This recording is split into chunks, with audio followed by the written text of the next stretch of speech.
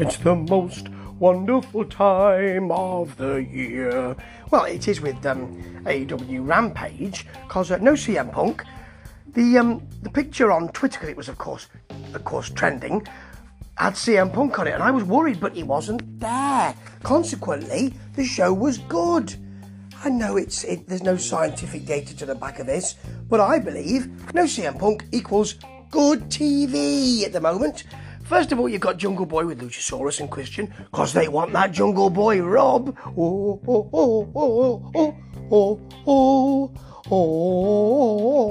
that.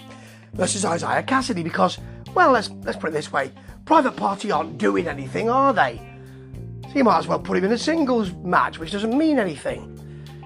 Yeah, it was okay, this. Cassidy got some really good offense in. Jungle Boy didn't get so much. Cassidy had a slingshot cutter, lovely poison rana, really nicely done from Cassidy. Remember, Cassidy and his mate Mark, they can actually wrestle, you know, and maybe they should wrestle together on some programs, like Dynamite, for instance. Nice idea.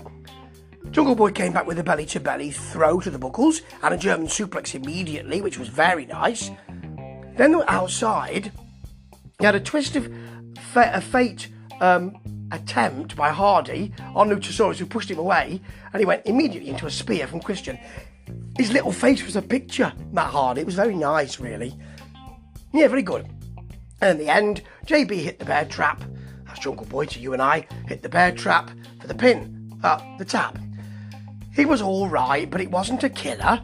Then you've got Miro doing his Salvation promo. What I love about Miro's promos is that there's a little bit of self-doubt at the back of all of them. And I really like the way that works. Now, this is the one that's trending. Hook versus Bear Bronson. Hook looks great. As I've said before, you know, he's got the boxing gear on with the taped fists and all of that. He's got a kind of tough boy pout thing going on, which I think he should lose, but the rest of it he should keep. Early on, Bear Bronson, who's a big bloke, of course, hammered Hook, went to his eyes, and then he hit a spiked driver. Hook got up immediately. That's not... I mean, I understand why they're doing it, but really, it should have put him out, to be honest. Anyway, he hits a huge clothesline, Northern Lights release suplex. Bear Bronson's a big bloke. And then a headlock cravat suplex. Then his crossface modified. Crossface move and the tap. He's charismatic. And he was watched by Tony Nese, who's not charismatic. Maybe Tony was thinking, if only people would cheer for me like that. Hook is going places, and so he should. Next, legit Layla Hirsch, who's been kind of forgotten, versus Chris Statlander, who's come back and he's not forgotten. This was short, but really sweet. For instance, Statlander's whipped power slam. She's much taller, of course, than Hirsch, and but not, I mean, only as powerful, because Hirsch is very stocky. There's a really nice Statlander, massively delayed vertical suplex. You could have gone and got a bite, come back, and that thing would still be going. Just to misquote Nigel Tufnell. Then a Layla Hirsch arm lock. Statlander picked her up, drove her into the buckle, ran in again. Hirsch hit a tarantula, which was great, and then a moonsault for a pin attempt. Straight into a pin attempt, kind of a short moonsault. There was a long two for or two count, shall I say, for a very sweet Statlander Blue Thunder Bomb reverse body slam, which, as Taz said, you don't often see actually. Really nice to see that. Then the sort of spider submission from Statlander for the tap. And Hirsch wouldn't shake a hand at the end, and neither would I, because she's been overlooked, and it's about time people realised. Now, the main event.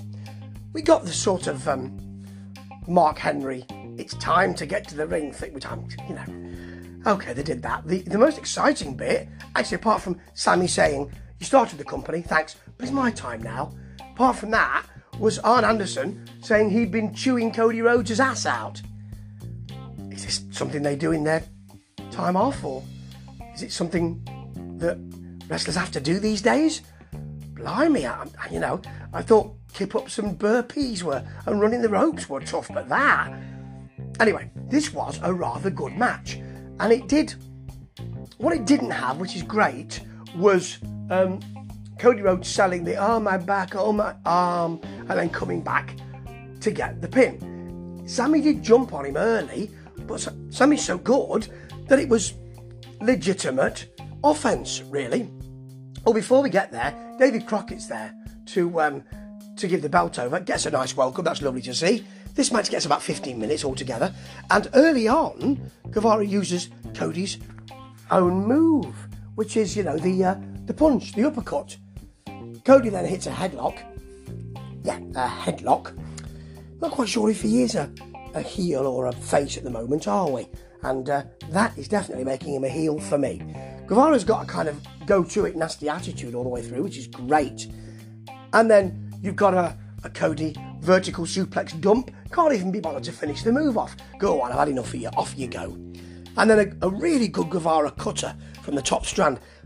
Guevara did more of the good work. He was younger, did more of the high-flying work, really.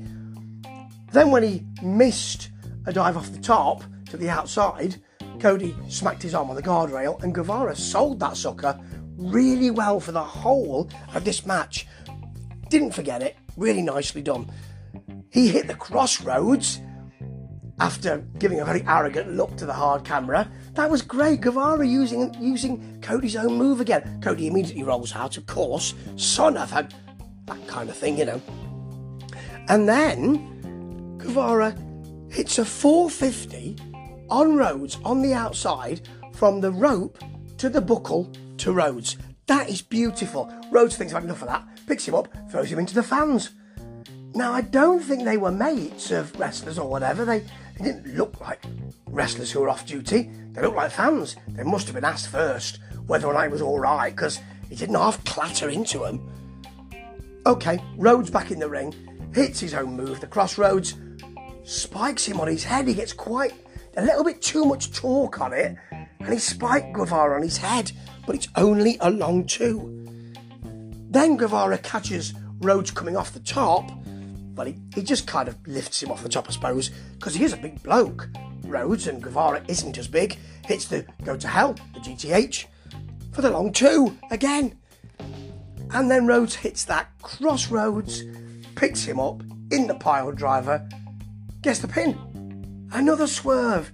Is he going? Is he staying? Well, he's staying now, isn't he? Because he's the first and the last TNA champion. TNA champion?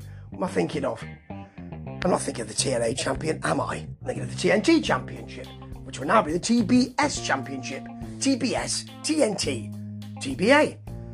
And it will be, because we'll see what they do with this. But this was a really fun-packed hour of Rampage with no CM Punk. By God, thank goodness. And it was really well done, particularly Hook, who is a great hand for the future. And it was good to see Rhodes. I didn't want to see his family come in. Dustin ran in straight away. It's almost as... And the look on Cody's face was, all right, don't crowd me. Arsenal's going to chew my ass out later on. God, yeah, I hope not. It's just a match. Anyway, this was a really good hour. And it just shows what AEW can do in wrestling and entertainment when there's no CM Punk around. Happy holidays, everyone. Ta-ta.